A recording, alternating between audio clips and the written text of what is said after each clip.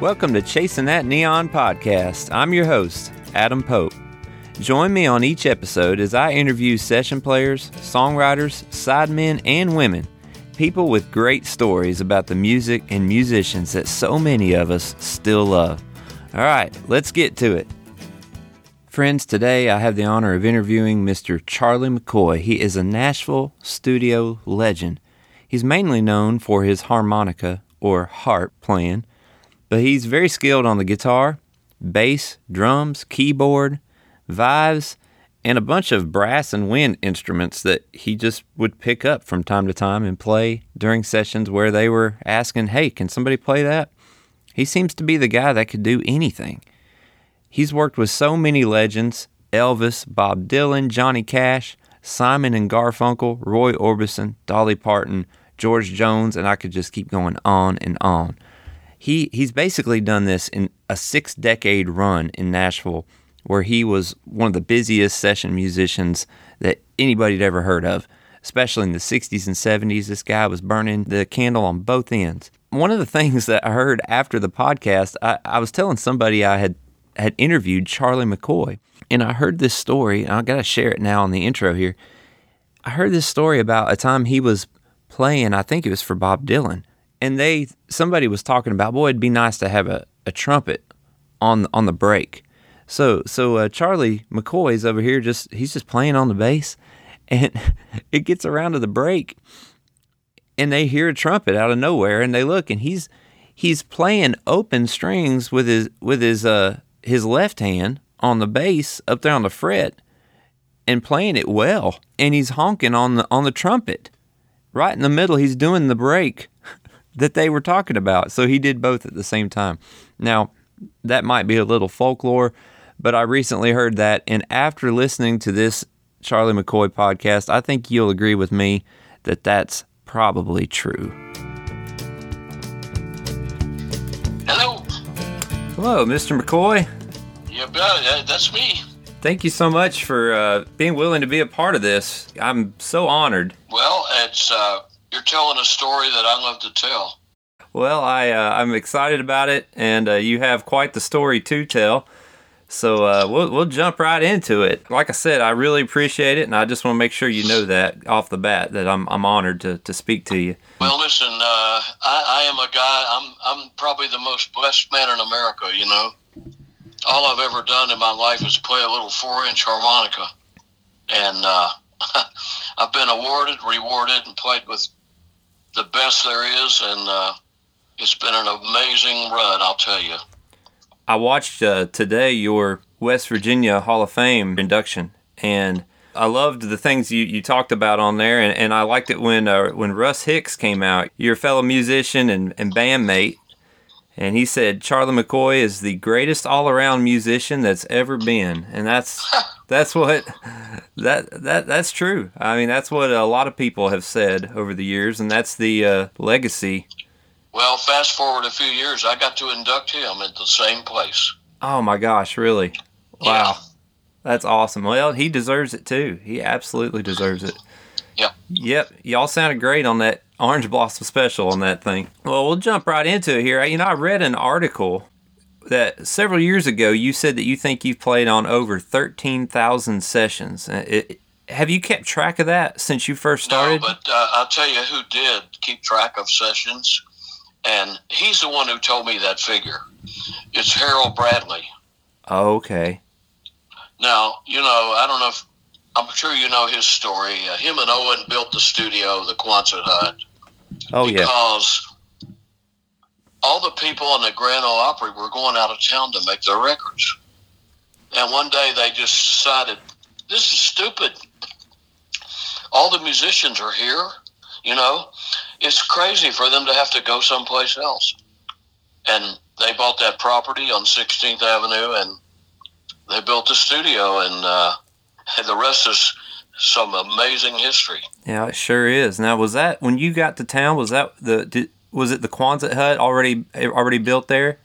Oh yes, and listen, the Quonset Hut opened, I think, in like 57 or something, and I came up here in 60, and they were already cutting and RCA by then had already been built as well.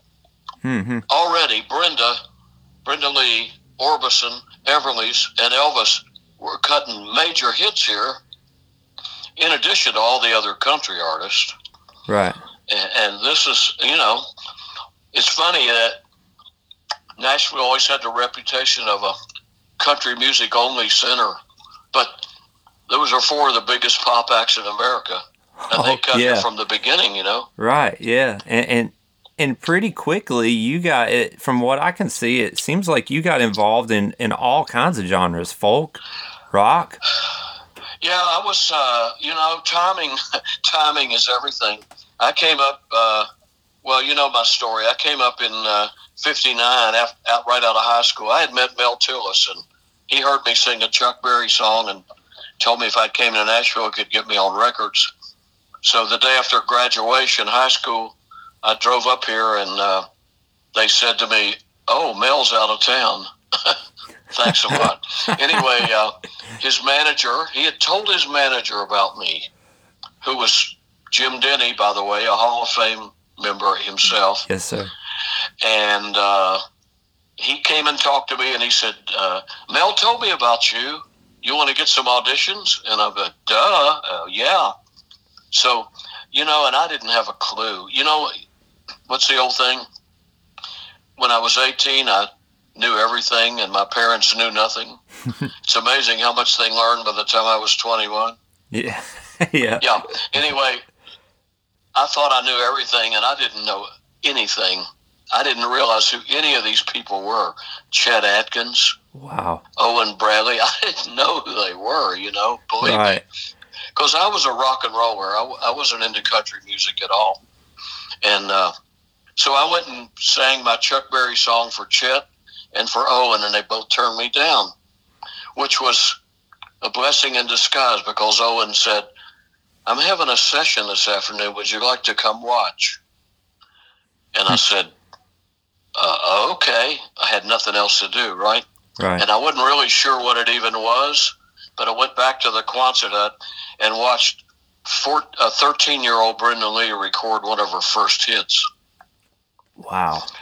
And when I sat there and watched that and heard those musicians and heard that playback, I said, I don't want to sing. I want to do this. And that was it for me. I went back to Florida, entered the University of Miami as a music education student. But before the year was over, I dropped out because I decided I don't want to teach. I want to do what I saw up there, Right. So I came back in 1960 to stay. Well, what do you think made Owen Bradley ask you to come back to that session? What do you think he saw in you? Well, number one, Jim Denny and he were really tight, and I think if it hadn't been Jim Denny brought me in there, he may not have asked me, Yeah. But keep in mind that back in that day, the music community here was very small, and everybody knew everybody. And there was a lot of respect that, and camaraderie that went on between these so-called, the head people, Right. Chet and Owen and Don Law and, those people that were producers and studio owners. So, yeah, there was a lot of respect. And so I think it was because of that he asked me to come watch a session. That's incredible. What a twist of fate there. Really, really changed your life. And, absolutely. And you played. When I came back, I was living with a songwriter from South Florida who had moved here a couple years before I came. I knew him from down there. Kent Westbury's his name. He's a member of the Nashville Songwriters Hall of Fame. He wrote hits for Gene Watson. He even had a song that the Beatles recorded. Wow. And that's awesome. Every day, almost every day, seemed like every day, somebody would come to his house and they would write. And I was fascinated by this. I would just sit there and listen, and You know, and then one day they were working on a song, and he said to me, "Hey, why don't you get your harmonica and play along with us?" So, okay. So I started playing along with him, and he said, "Man, I'm going to ask if you can be on the demo session." So I played on this demo, and about a month passed, and Jim Denny calls Kent and asks for me. And he puts me on the phone, and he said, "I just got a call from Chet. He's going to record that song that Kent wrote, and he wants you to play exactly what you played on the demo on the record. And it's an unknown singer from Sweden named Anne Margaret." Oh, my gosh. Yeah. And she was in Nashville recording? Her first session was here, yes. Wow. The people that were her, you know, her PR entourage and all that, their plan was to start her off as a recording artist and then to try to move her into acting. Uh-huh. It worked. Yeah, I'd say so. Yeah, it worked. So they had that session. It was in May of 1961. I'd never forget it. And I was pretty nervous, you know. There was the A-team, there was Chet, and Jim Denny went with me to the session. "Chet, here's the guy that played," and Chet looked at me and he said, "I know you." Really? I said, "Yeah, I auditioned for you a couple of years ago singing." He said, "Yeah, you did a Chuck Berry song, played a black Les Paul Custom, right?" Wow. What a I memory. said, "Yeah, that's right." And he said, "Man, I wish you'd have played that harmonica. We could have done something." Yeah, so anyway. The best thing that happened to me that day was I already knew what to play. Oh, yeah. Because needless to say, it was very distracting with Chet, the Nashville A-team, the Anita Kerr singers, and a 20-year-old Anne Margaret. Yeah, that's what I thought you were going to say first. Anne Margaret, but you got there. Man. Yeah. That's amazing. So we recorded the song, and at the end of the session, Bob Moore was the bass player. He walked over to me and he said, "You free Friday?" Hey, I was free the rest of my life, you know. Yeah. And I said, "Yeah, I'm free." He said, "Come back here. I'm recording Roy Orbison." Oh my goodness. I was already a big fan of Roy Orbison. Oh yeah. And we went in and did the song Candyman. And when that record hit the radio, my phone started ringing, and 59 years later, it's still ringing. Yeah. Well, I mean, just the intro of that song is just all you. And who made that call to put you on the signature lick right there? That is incredible. The way it happened was that they were running the song down, and Roy just said out loud to everyone, "Someone come up with an intro. We need an intro on this." Well, I got an idea right away, but I thought, man, I shouldn't say anything. I'm the new kid here, you know.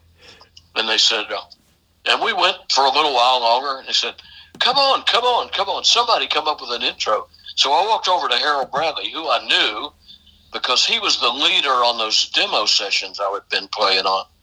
Right. And I said, "Harold, I got an idea, you know." And I said, "What if I played this, and then everybody joined me on this?" And Harold said, hey, everybody, Charlie's got the intro." Oh, my God.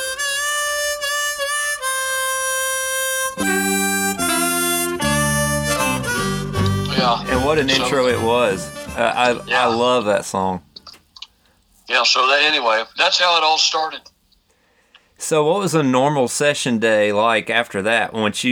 So now you're getting calls, phones ringing off the hook. I mean, how many hours are you working on 16th and 17th Avenue every day? You know, I'm doing probably, to begin with, I'm doing, 6 to 8 sessions a week, and then it started picking up, and then, in the late 60s through the 70s, it was like it was crazy, just crazy. And I must say that I learned so much from what everyone knows as the Nashville A-Team that Harold was a part of, and Floyd Kramer and Grady Martin, Bob Moore, Buddy Harmon, Right. I learned so much from those guys, and they taught me that their philosophy was this: the singer and the song are the picture, we are the frame. Wow. Our job is to frame the picture, not to distract from it. And that was their MO, and that's the way they always did it, and they were right. Absolutely. They were right. Proof is in the pudding, man. No doubt. Oh, yeah, absolutely. Do you miss that kind of cohesion with album making and tracking that they used to approach it that way and all at the same time in one room? Exactly, because, they didn't have the technology to do it any other way. Mm-hmm. You had to make the record. Last summer, I did an interview with somebody from BBC, and he was talking about Nashville and all this, and I started telling him about the A-Team, how important it was, and all that. He said, listen, I know in America you guys got the Wrecking Crew, you got Muscle Shoals, Memphis, Motown. I said, let me tell you the difference. Wrecking Crew, all written arrangements. Mm-hmm. Motown, Memphis, Muscle Shoals, no clock. Wow. I said, these guys were expected to do 3 or 4 songs they'd never heard before and make the record in 3 hours. The Nashville A-Team. That's the difference. Yeah. And I must say, I'm so proud of this, that the philosophy they had and the way of working has passed along through all these years. And that the new guys working today, of course, now they have all this technology, Mm-hmm. If they want to work on a guitar solo for 2 hours, they have the technology to do it. But still, the basic idea is still the same. Right. Yeah. Y'all built the foundation. And yeah. What do you remember the first time you worked with Neil Matthews of the Jordanaires and y'all worked on the number system? Okay. Here's that story. So when I was here auditioning, I went to that Brenda Lee session. And of course I went back to the hotel and I couldn't hardly sleep at night. I was so excited about what I'd seen and heard. That night, phone rings. It's Jim Denny. He says, because I was scheduled to take off back to Florida the next morning. And he says, hey, there's another session tomorrow morning. You want to go watch? And I thought, try and keep me away. Yeah. So I said, yes, of course. So we went back to the Quonset hut. It was a session. Carl Butler. I know this is way before your time, but there was Carl Butler. Him and his wife, they had a huge hit back in the 60s, Anyway, so yeah, I said, absolutely. So I went back, and he went with me because there was a different producer now, right? Right. And he wanted to make sure it was okay that I went in there to watch this session. So we walked in, and I saw the Jordanaires over there. And I thought they only worked for Elvis. I had no idea they were working every day in this town, singing on records, Yeah. And so I said to him, isn't that the Jordanaires?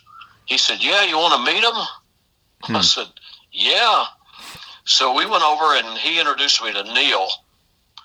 And we're talking a little bit. Where are you from, son? I said, well, I'm from I came up here from South Florida, And through the corner of my eye, I saw a yellow tablet on his music stand with these numbers on it. And I said, do you mind if I look at this a second? He said, no, go ahead. And I'm looking at this, and I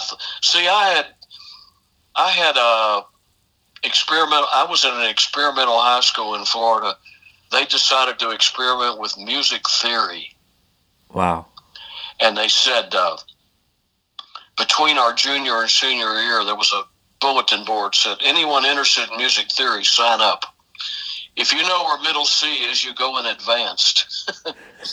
So I went in advanced music theory, and I'm telling you what I learned in that high school class allowed me to skip 4 semesters of college theory. Goodness gracious. The teacher that's the reason they used our school, because of the teacher.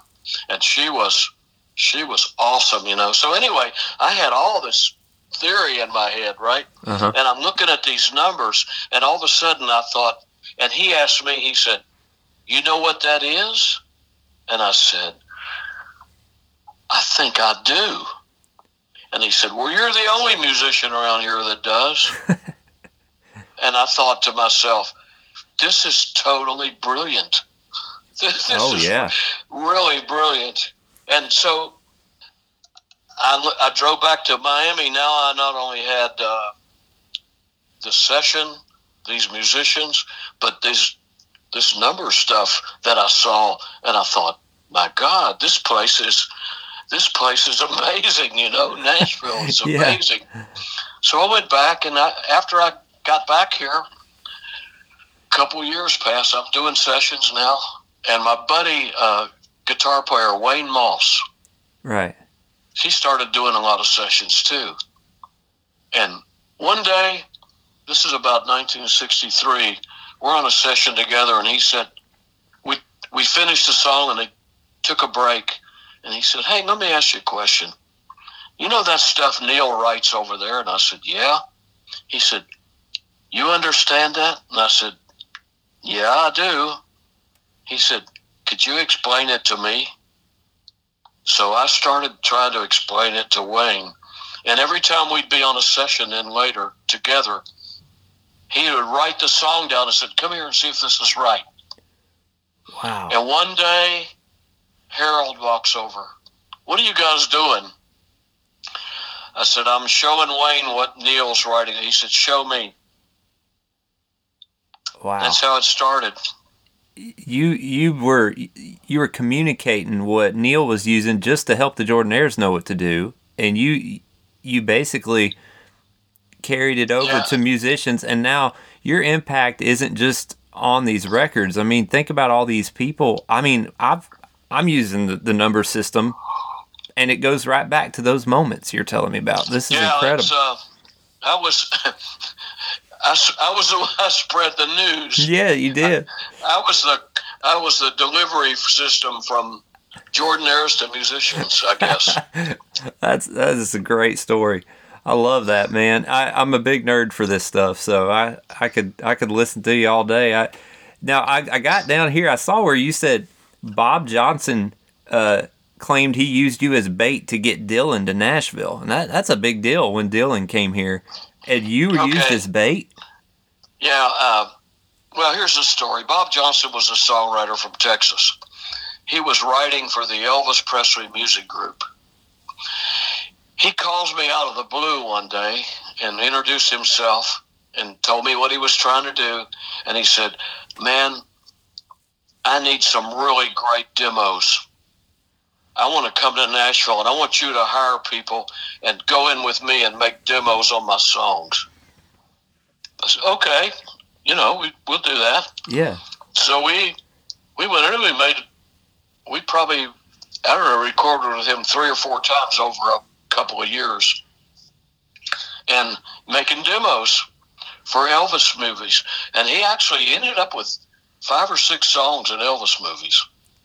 But anyway, I didn't know that. So he was one of these people that. So when he didn't get his song in an Elvis movie, he'd take it and pitch it other places, right? And he goes to Columbia Records in New York, and he's playing these songs for the head of A&R. And this guy asked him. He said, "God, these demos are great. Where did you record these?" And he said, "Well, in Nashville." And then he asked him the magic question. He said, "Did you produce these?" You know, it's producer is the most overused word in the music business. And he said, and he thought a minute, and he said, "Yes." He said, "You think you'd like to be a record producer?" "Yes." Nice. He said, "You know what?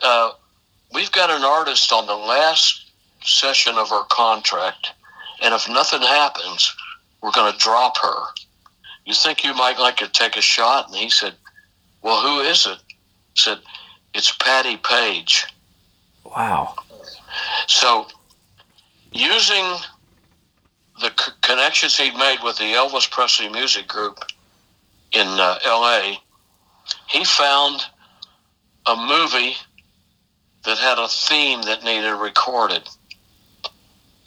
So he calls me up and he said, "Hey, I'm going to do a session for Columbia Records on Patti Page."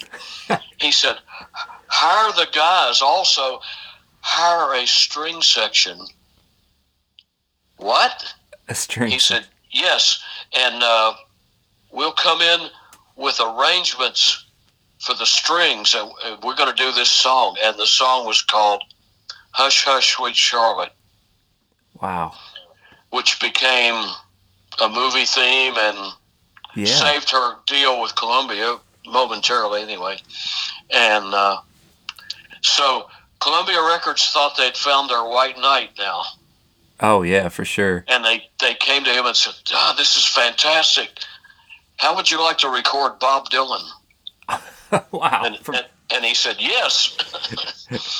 So he calls me. He moved to New York, and he called me, and he said, "Listen, I'm living in New York now. If you come up here, I can get you Broadway tickets." I said, "Okay, that's good to know." Late 1964, or the end of the summer, the World's Fair was playing in New York. And so my ex-wife and I decided to go to the World's Fair. So we go to New York. We get in, check in a hotel. I give him a call. "Hey, I'm here. How about my tickets?" He said, "Hey, no problem. Listen, tomorrow afternoon, you think you could come by Columbia Studio? I want you to meet Bob Dylan." I said, "Okay." So I go over and go to Columbia Studio. I walk in the door, and he introduced me to Dylan, and he didn't say hello or anything. He says, "Listen, I'm getting ready to do a song. Why don't you get that other guitar over there and play along?" Dylan says that to you? Okay.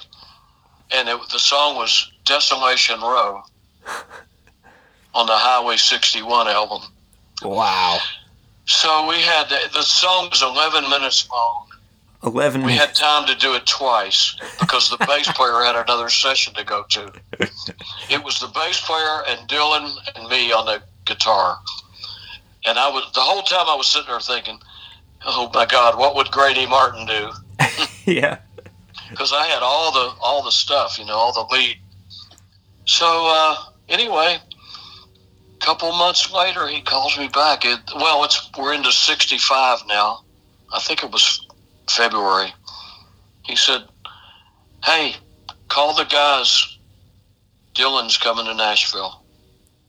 Wow. "Really? Wow." He said, "Yeah."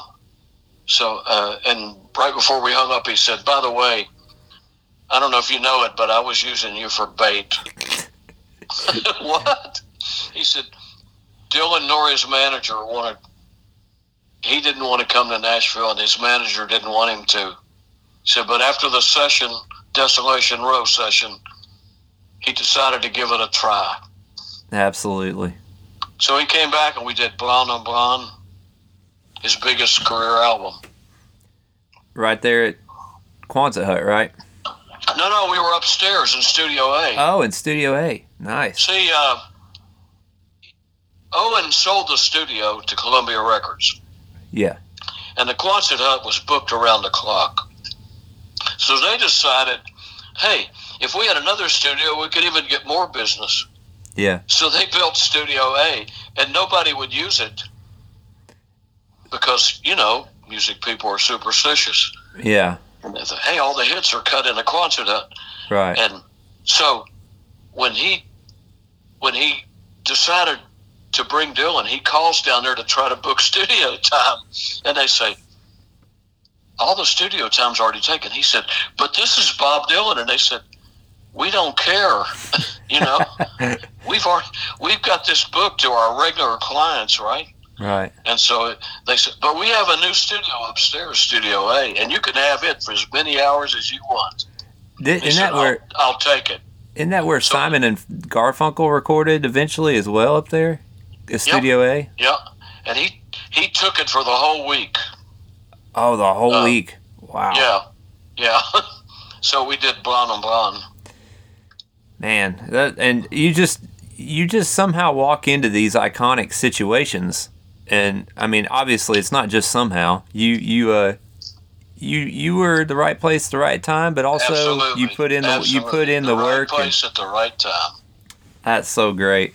So I've actually had conversations with friends of mine about who is the voice hollering back to Johnny Cash when he says, "You going to Florida?" on Orange Blossom, and that was the janitor at the janitor Quonset Hut. He was a black guy named Ed Grizzard. Really? Yes. I thought you were going to say Chris Christopherson for a second. No. And Ed had a little side business. He like made all the coffee and all that stuff, but he would run and get beer for the guys if they wanted it. Right. Of course, I made it a point never to drink on sessions, but the old established guys like Rayington and Grady, they would have a beer here and there, right. And this guy would go get their beer for them, and so that's what he was doing, cleaning up the studio, making the coffee, and going after beer. And somehow in the middle of all that, he gets called in to play this part with Johnny. Yeah. That's great. They asked him to do this talking part with Johnny Cash, yeah. Yeah. So, what's the first session you remember you played with Elvis? It was the movie soundtrack, Harem Scarum. Oh, man. I think it was the worst movie he ever made. Yeah. And the reason it happened, they had a regular group of guys that worked for him all the time. Right. Bob Moore, Floyd Kramer, Buddy Harman. Well, the movie company, the movie, they changed the dates for their soundtrack recording. So they call in, and I think Scotty Moore was their contact, and said, Scotty, we're changing the dates, change all the musicians.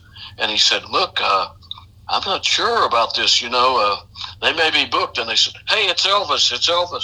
And he said, in Nashville, it's different here. We don't cancel out on one artist to work with another, no matter who it is. But He said, I'll call and make some calls for you.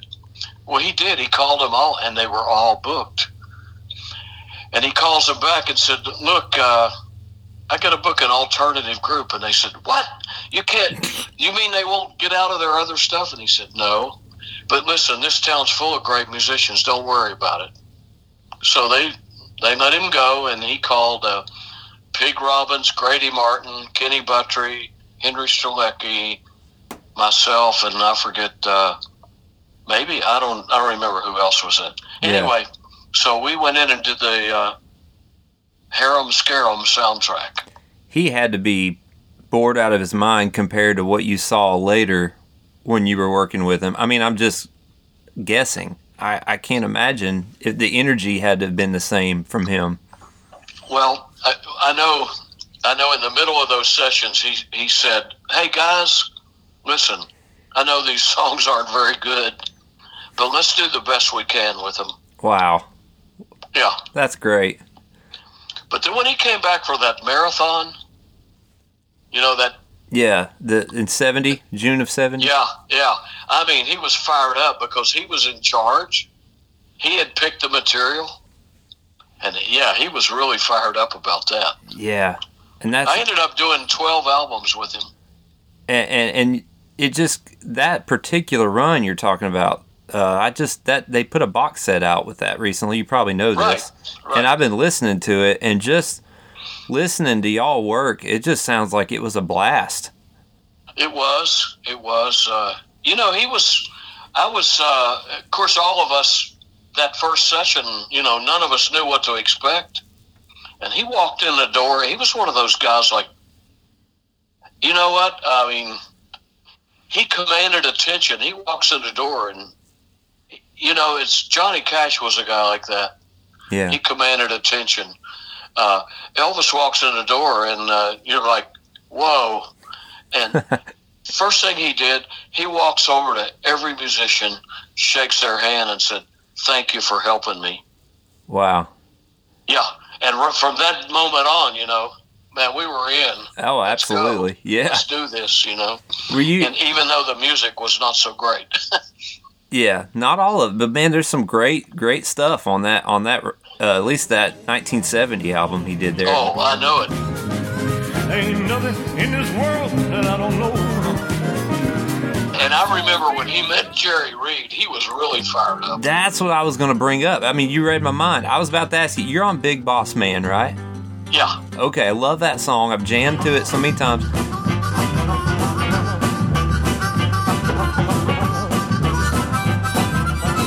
Can you tell me about Jerry Reed coming in the studio and playing guitar? Was that planned, or was that sort of like last second?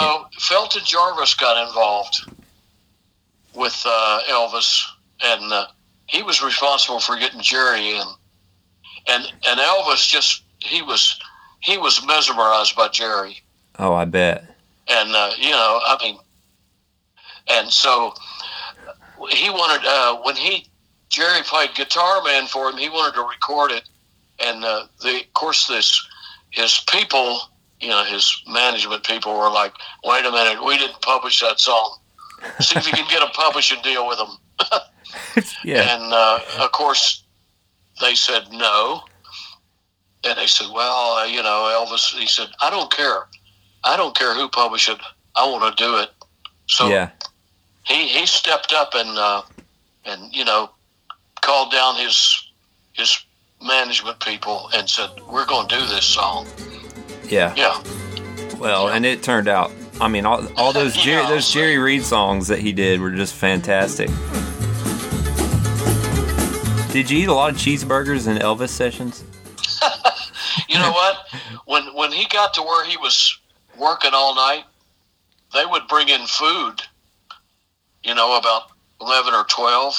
Right. And maybe burgers. Yeah.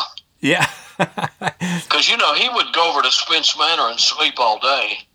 Yeah. And then we'd start at 6 o'clock with him, and he wanted to work all night. I remember one morning I got out just in time to go to breakfast and make my 10 a.m. session. I was going to say, that had to be hard on you when he was in town. Well, we were young, it was easier. Yeah. Man, you've just been so fascinating with all these stories, and you've got such a personal touch in the way you share them. It's not like I'm reading a Wikipedia page here. I mean, you're putting me right in the room with y'all. I appreciate that. You were the music director at Hee Haw for the Hee Haw TV show, and for 19 years, is that correct? 19 years you worked? Well, I was on the show 18 years. I was music director for 17. Okay. And what was that? What was that like? Was Roy Clark was he just crazy all the time, or just absolutely? Really? So that wasn't just on camera. The way it started was I got called in to play on 2 songs on a show behind Ray Charles. They wanted a little more of a, they wanted a little more of a R&B touch or something. So they decided that harmonica, and they brought in Kenny Buttrey to play drums. And we did 2 songs with Ray Charles. Well, after the show, the boss man, who was Sam Lavello, he was a producer, he called me in and he said, hey, I'd like for you to consider becoming a part of the Hee Haw band. Wow. And I said, man, I don't know. I'm working around the clock. You know, he said, really, the band doesn't spend that much time here. And so afterwards, I thought about it, and I just said, you know what? I think I'll try it. 1/2 season.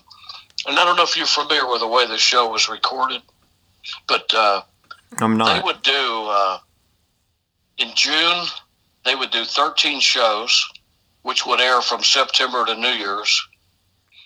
And then in October, they would do 13 more, which would air from New Year's to April. And then they would rerun the whole set. That's the way they did that show. The model of production was modeled after Rowan and Martin's Laugh-In. I don't know if you're old enough to remember that show, but I don't know. Okay. Laugh-In was just like Hee Haw without all the country stuff. Okay. And it came first. It was on TV before Hee Haw. So anyway, that was the model. And the idea was, when you went into the studio, you never made a whole show. All you made was segments. The whole show was done in editing. Right. So we'd have music days and comedy days, and then whole cast days. So the band ended up being in there maybe 8 or 9 days a month. So, yeah, it was something you could pull off, huh? Yeah. Yeah. That was all. 8 or 9 days a month. Because what they would do is they would have a music day. They'd have 4 guests that day. 2 in the morning, 2 in the afternoon. And those guests would do 2 songs each and some little short comedy bit. Maybe a cornfield thing or, you know, whatever. And that was their formula for the music days. Then the other days when they had the whole cast, we'd do Pickin' and Grinnin'. And then we would come in sometimes to pre-record like these play-ins and play-outs to these comedy bits, like we don't go around spreading rumors, you know. Or the part where the old guy and the hound dog is there, you know, blue, agony on me. Whoa! You know, that part. Yeah. I don't know if you've seen the show. I have. Anyway, so anyway, it was not a lot of time in the month for musicians. So I said, okay, this works all right. And it was so much fun because, man, you walk in a door, you're surrounded by legends. Absolutely. I mean, there's, you know, Roy Clark, Buck Owens, Grandpa Jones, Minnie Pearl, Roy Acuff, you know, I mean, geez. And so after the first half season, after we finished, I thought, you know what, this was fun.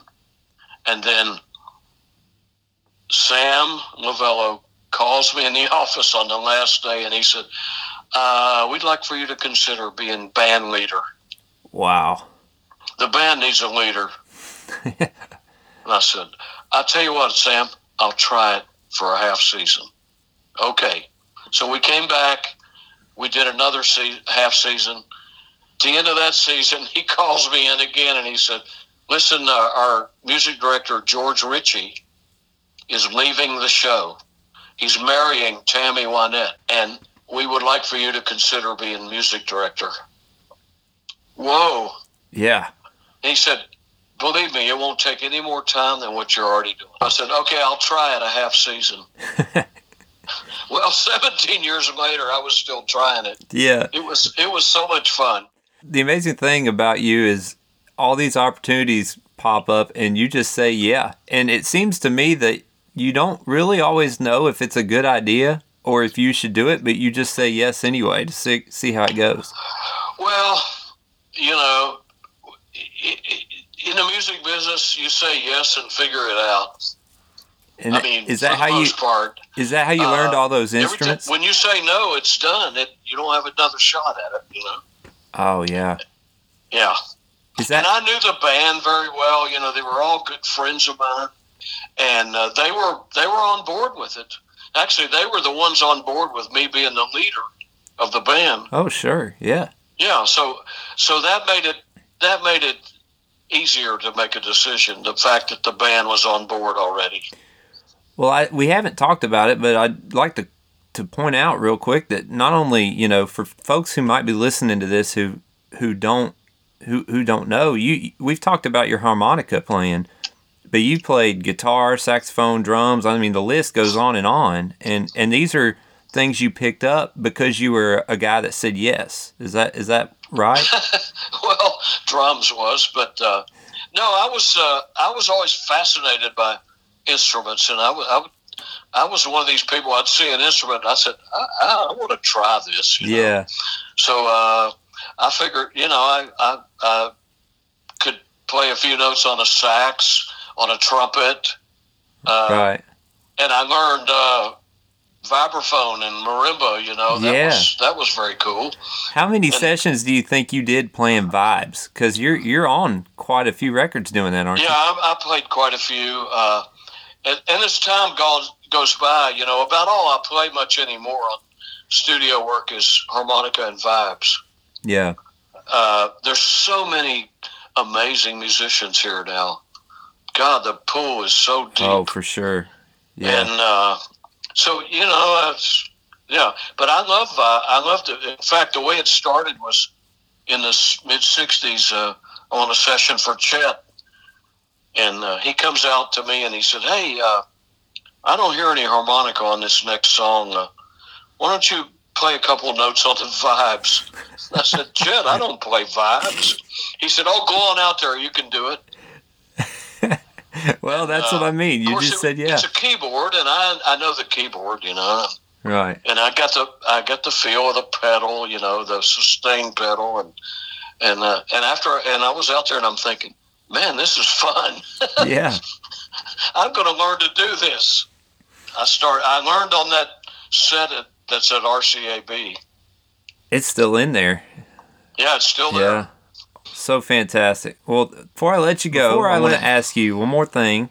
You had, during the West Virginia Music Hall of Fame speech you made, you mentioned how your wife loves you in spite of your music addiction, which I loved that, and how God loves you, and I just thought that was really cool the way you wrapped that speech up and sort of tied a bow on all of the things that you've been a part of and accomplishments that you've made, and you kind of brought it back to your wife and the Lord, and I just thought that was a great touch, and how much of that has played a big role in continuing to empower you for success in your life? Well, it's well, number one, this is my second wife, but we've been married 33 years.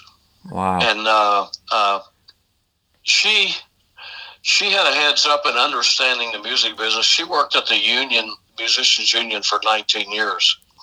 Her grandfather was the president for 37 years. Oh, my goodness. He was the guy that guided the record business into the union here. George Cooper was his name.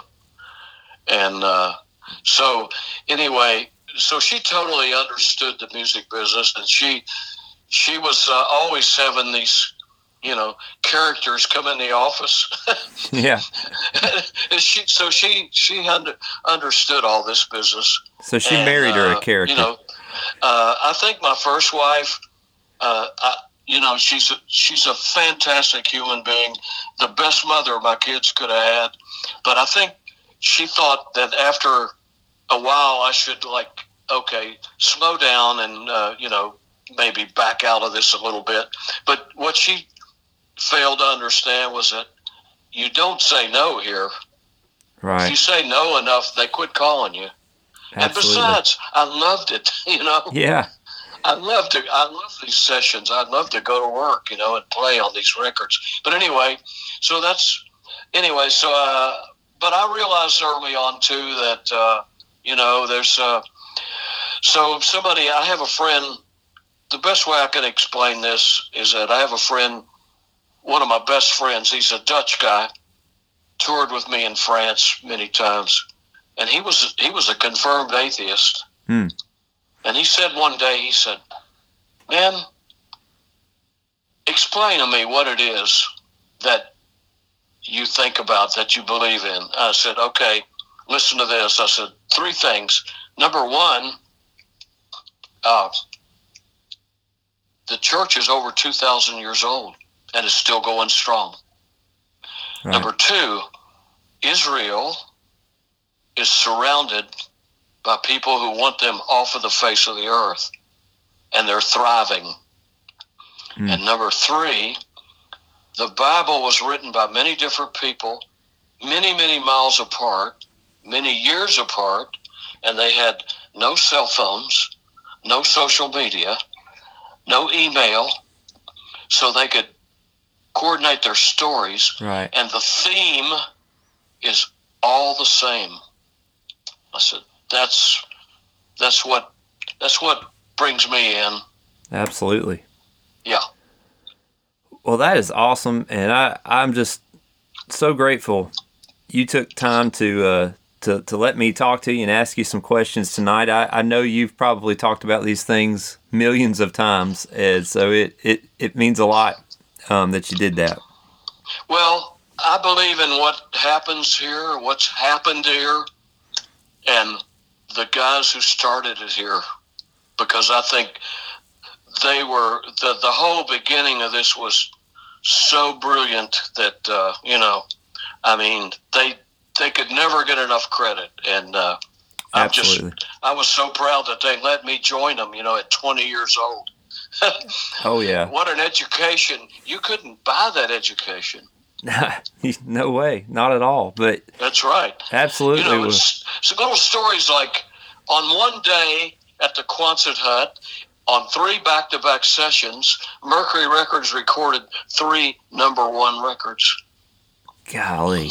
Ahab the Arab, Ray Stevens, Walk On By, Leroy Van Dyke, and Wooden Heart by, Joe Dowell.